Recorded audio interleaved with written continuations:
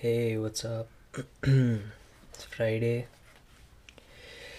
and this is actually the second episode I have recorded today, or I am recording today, because uh, there's one that I just recorded, which is about Anthony Bourdain, which I am pre-recording so I can time it and release it on the day he was born, which is the 25th, which is known as Bourdain Day. But I figured I'd do this one before that. And today's episode, I want to talk about something that occurred to me when I was listening to another podcast. And the idea is we're going to talk about this concept of transcendence and how that idea can be applied to so many different things. And okay, so a brief this is going to be a weird one because I actually have notes for this, and I had notes for this because I was on a walk as I was listening to this podcast, and I had this fucking major brainwave, so I was like writing mad amount of notes as I was walking around, hoping I wouldn't forget about what I wanted to talk about. So it might be a little bit of a haphazard episode. It's like I forget how to speak as soon as the mics come on. Yeah, okay, so let me first go into a little bit of a background about why I want to talk about this. The idea occurred to me, like it's something that I've been thinking about for a really long time in terms of like how I approach transcendental states in my own life. So one is of course meditation. Meditation is like the number one key to my sanity, and especially now, like the older like as I'm getting older, and life isn't as easy as it might have been when I was a child, and there's all these various stresses hitting me. What direction is my life going in, blah blah blah. Meditation is a great stabilizer, um, and also it's a very cool uh, method to for me to deal with, to like accept and deal with my emotions, as well as to deal with any new experiences. So because we all tend to like fall into a routine in our lives, we're also like routinely experiencing the same emotions based on the things we do. So when we're doing the same things over and over, we're experiencing the same emotions, and we kind of get like desensitized to them. I like my I never used to look at meditation as just a tool, until very recently. As a tool to help me familiarize myself with something new, with like a new experience, a new emotion, a new something that's out of the ordinary for me. And it wasn't until like I didn't have this perspective on meditation. I was doing that, I was using meditation for that, but I didn't know I was using it for that until very recently, when I went on a date with from some one of these dating apps, and I fucking started to feel nervous before going on the date. And like the nerves was a new feeling because my routine up until that point had been the same shit. Like work, school, gym, walk, cook, chill with friends, drink, eat, blah. It's the same shit you're doing all the time, like working out, going climbing, whatever. Maybe go on a hike, maybe go windsurfing, paddleboarding, whatever. But the even when I would do like out of the ordinary activities like go paddleboarding or go windsurfing for the first time, the emotion that would elicit, the feeling, was something I was very familiar with. I'm a fucking junkie when it comes to adrenaline. Like I love that shit. So I will do more and more things so that I feel adrenaline coursing through my veins. Working out helps. Doing fucking tough shit helps, like tough work that I enjoy. Like when I was like recently, I was redoing my portfolio on my website for my photography shit, and I was looking through all my old pictures and I was re-editing a lot of that shit. There was some fucking adrenaline that was releasing, man. Maybe it was dopamine. I'm not a fucking scientist, but one of those things was releasing, and I'm familiar with that feeling. But this time when I was gearing up to go on the date, and it was nothing like serious, we were just gonna go get drinks with someone new, I started to feel nervous. I was like, oh fuck, like this is an unfamiliar feeling. Like I haven't experienced these level of nerves in a long time. And I remember just like, okay, I was like, sit down, sit with those feelings, accept it, practice acceptance of it. So it may not always work, but that was my approach for this. And I did a 20-minute meditation. After that, I ended up feeling great. I was just light. I had accepted that those nerves, they don't go away. Like, you don't stop feeling nervous, but you're not scared of those nerves anymore. At least that's the case for me. And that in essence is transcendence, right? You're transcending your current state into something where you're sort of like looking at yourself objectively, but not in like a critical thinking logical sense. You're more like you're having sort of an out of body experience. You're in your body. It's all super counterintuitive, and a lot of this might not make sense, but so the feeling that I get is you're in your body and not in your head. So you're not thinking all the time. You're in your body, but then you're also observing your body from the outside. It's like there's this weird sort of like third eye vision that you get of like how you feel within, but not being identified with how you feel. And that is the complicated, long-winded, years of research that I've done with meditation for me to arrive at this perspective.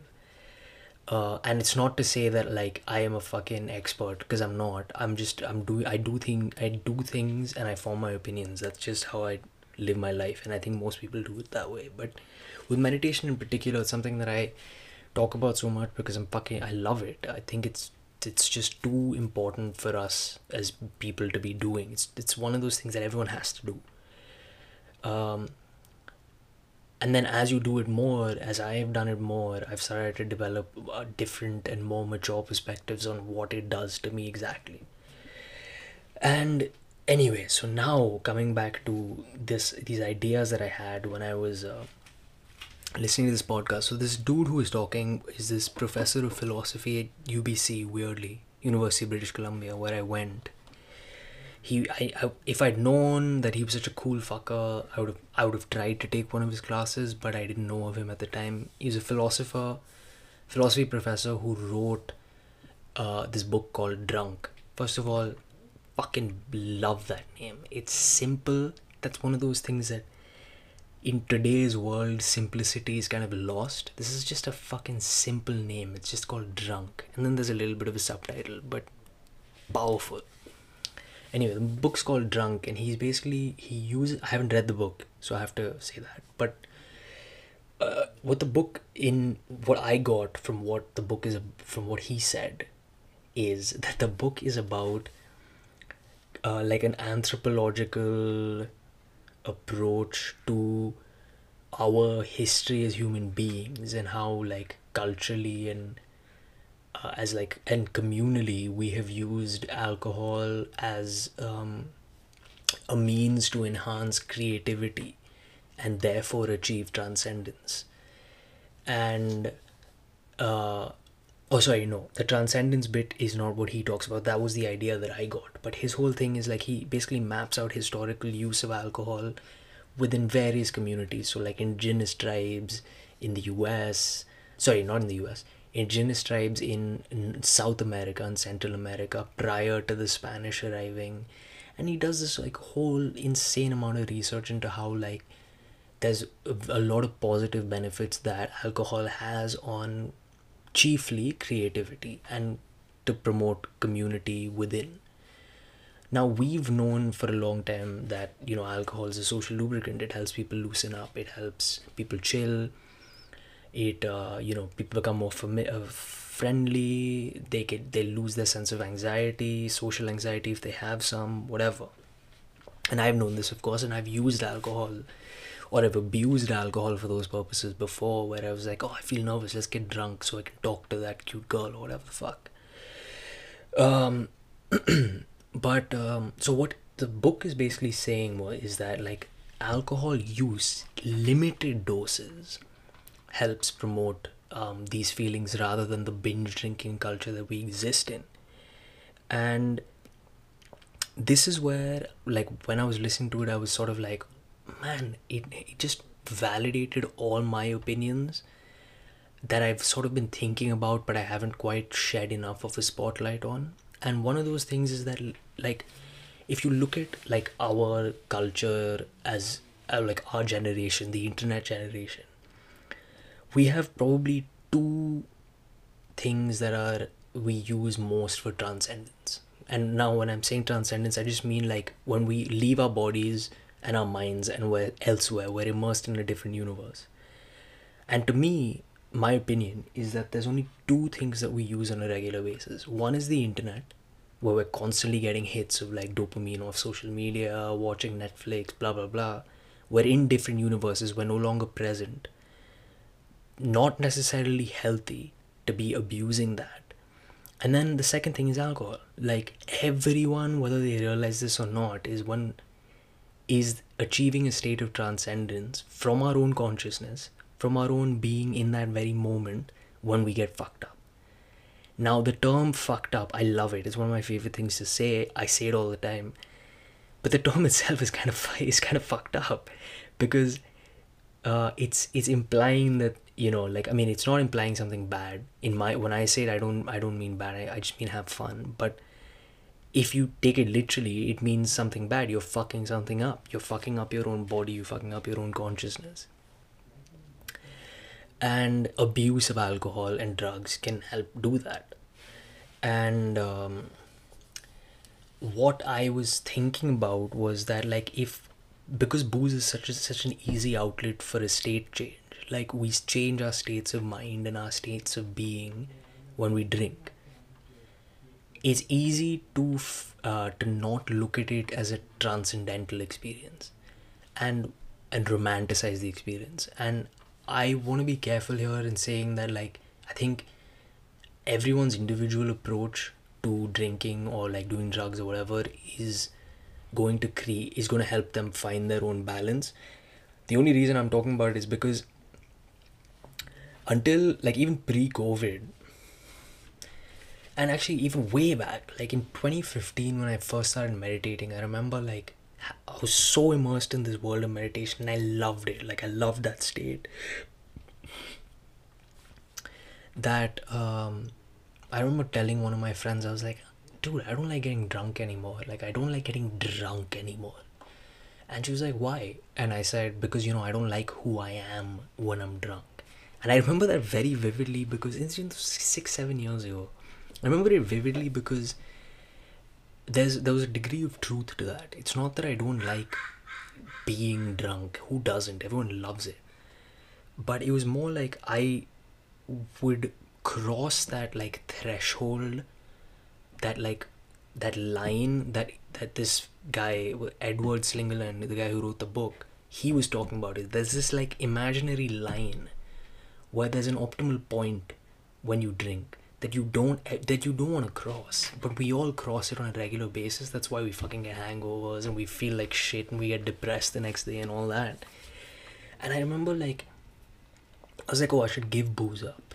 But for people who know me, they know that I love a drink. Like, I love the act. First of all, I now, these days, I try to limit as much as possible binge drinking. I fucking hate the idea. I hate everything about it. It's because for me now, my approach when it comes to booze is I care about only two things. How does it taste? And how does it make me feel? That's why now, like, I'll drink almost any liquor as long as it tastes good. Like, earlier I was like, oh, fuck vodka, fuck tequila, blah blah blah. But like now it's like, if you can make if I can craft and create something that tastes good, like create a new cocktail, that's half the joy. And then you drink it and you consume it and you feel good and you're like, you're relaxed. And so for people who know me, they know that I'm into that shit, and they know that I do that a lot. And from on paper, especially if you like looking at my Instagram stories, and I'm always posting drinks that I, make, it's gonna seem like I'm a fucking alcoholic. But of course, because it's social media, it's like it's all an illusion, right? Like I'll only post those things, but I'll only post those things once every like 3 or 4 days, or whatever. Uh, but what I was getting to is that like um, recently I like went on this. Well, I mean, I basically like I went out with some friends and I got really fucked up. And the next day I was thinking about it. I wasn't depressed and I wasn't like hungover and like having an existential crisis or anything, but I had a very like it's almost like a moment of clarity, like enlightenment. There's that like angel sound in all movies that you always hear, the angels singing shit. It felt like that where I was just like, dude, just make the choice now to not do that. It's okay to do it, so it's not a bad thing, but you don't have to do it. And for me, I think that's where like this whole it relates back to the whole transcendental thing, because like for me, when I have a drink with a meal, or like two drinks, one with a meal, one pre-meal, one post-meal, whatever, I reach that like optimal point, and you don't need more than that after that. You're in that perfect state of transcendence. You're in that you've transcended your out of your mind and your body, and you're in your mind and your body, but you're also not. And it's like completely paradoxical, and it's fucking weird. And maybe I'm fucking crazy, honestly. Maybe what I'm talking about is complete trash, but it's something that did pop into my mind when I was listening to this podcast, because it was just like that's what psychedelics are. Like that's what the psychedelic revolution was supposed to be. That's why now when it comes down to all this research that the like organizations like MAPS are doing into like MDMA therapy for PTSD, ketamine for depression, like these things are mainstream now. And maybe not completely mainstream, maybe not everyone knows about it, but they're getting there. Like they will in the next 5 years be super mainstream, just like weed is legal here in Canada and the US. Like it's going to happen. And there's a reason for that. It's because it's basically taking like all the positive benefits that you can get from something like a meditative practice of meditation, and it's giving it to you instantly, where you have to deal with like a lot of fucked up shit. If to, like for PTSD, for example, you have to deal with all your trauma, and then you have to like basically like sort of learn to let go. And that's why those therapies are so crazy, like, and that's why psychedelics are so crazy, is because you can like do those things non-judgmentally. And I'm obviously speaking like a layman here. I don't know the science behind what's going on. These are just my opinions, obviously. But the the idea is that like, so there's a great quote that Michael Pollan, who's a journalist who wrote a book about psychedelics and psychedelic use for therapy and stuff. It's a great quote. It's called, he says, psychedelics are to culture what mutations are for genes. So if you think about that, genetics mutate, change. Psychedelics do that. Psychedelics are that catalyst for culture. So this is where I had another brainwave when I heard this quote, because I was thinking about like my life and how I'm never like, this is one of those things where I was like, I've never actually been a person where I was like, I am this, like I am black, Indian, which I am a man, which I am, like all those things. I've never really identified with like what those things actually mean. So like, what is it to be a man? What is it to be Indian?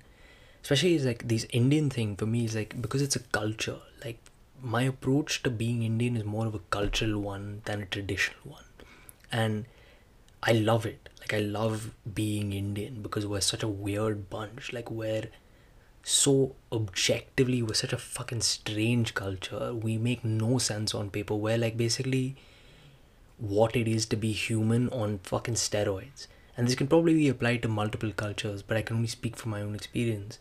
And again, the reason why I'm talking about it is because if I may or may not have experimented with psychedelics in my past parallel lives, I think that may have been a catalyst into me thinking this way. So basically, what Paulin says is that psychedelic use can help people question and look at themselves sort of objectively outside of their society, outside of the societal conditioning and the norms that have been laid on them. So for most of us, that's just who we are as people. Where, like, where we come from, what is between our legs, our professional identities. So I am a journalist, I am a businessman, blah blah blah. Like psychedelic use can help pull people out of those ways of thinking, so change those ways of thinking, just like mutations change genes. And that was such a fucking insanely powerful quote. And again, I was sort of relating back to the drinking and the meditation and the cocktails thing. Psychedelics can help achieve transcendence or enlightenment. Meditation can help do all of those things. Drinking can help do all of those things as well. But to me, I think the real common denominator to all of those is the ability to get out of your body into that state of flow. That's what it is to be enlightened. That's what it is to be transcendent. That's what it is to be fucking yeah, those things. And the bottom line is, the common denominator is creativity. Creative outlets help everyone achieve that. It's just often we don't think about creativity in that sense. So we're not talking, so like it could be something as simple as fucking drawing, pencil on paper, drawing some shit. For me, it's this podcast, it's fucking playing the guitar, it's photography, it's music, it's all of those things. Like everything can be creative, right? But as soon as we know that creativity is that common denominator that like pulls everything out from inside your head, so all the bullshit goes away, all the conditioning goes away. You no longer feel that you are tied into these little boxes and labels. You break free of everything. It's pure freedom, it's bliss. Creative practices help achieve that, in my opinion. I think that's one of the most underutilized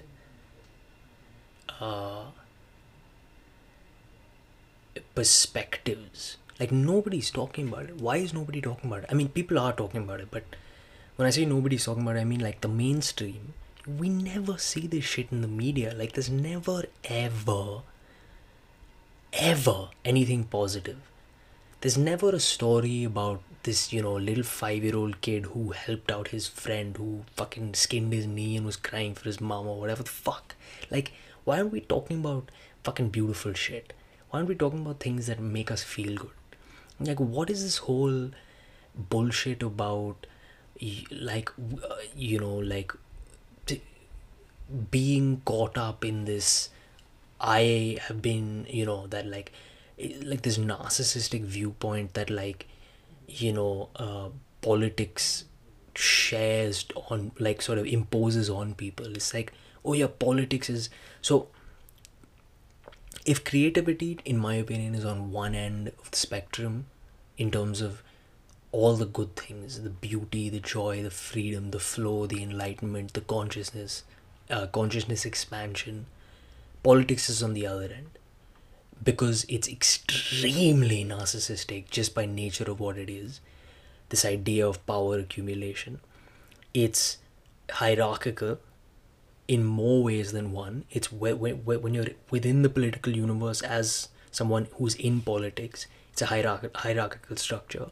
But then it's also people working in politics are view themselves as higher up than people who aren't. So their constituents, the people who put them in office in the first place, it's already hierarchical in that sense. Then when you tread like dangerous territory, like where we're in right now, when you have like politics combined with media narratives, you have this weird, fucked up, dissatisfied universe where it feels like the world is gonna fucking blow up into fucking flames tomorrow and there's gonna be another big bang. And even if that is fucking true, even if the fucking world explodes in tomorrow, what the fuck can you do to change that? Absolutely nothing. So why spend your fucking time in that side of the world when you can do all the other beautiful things that creativity allows us to have access to? And yeah, like I didn't really know that's where I was going with this whole thing. But yeah, that's where we're going to end it, because I feel like there's a really powerful, beautiful note to end things on. Find a creative practice, chase it constantly, find creativity in the smallest things that you do, whether it's cooking fucking lunch, whether it's brushing your teeth, fucking combing your hair, whatever the fuck. Just find the creative sides of that. I'm trying to do that more now, and it was really cool for me when I was listening to this podcast, and then combined with like my most recent experiences with meditation and drinking and things, to make these connections that like everything is united by creativity in my mind. And I think that's where I'm going to end it, and I'm not going to preach anymore. So that's that.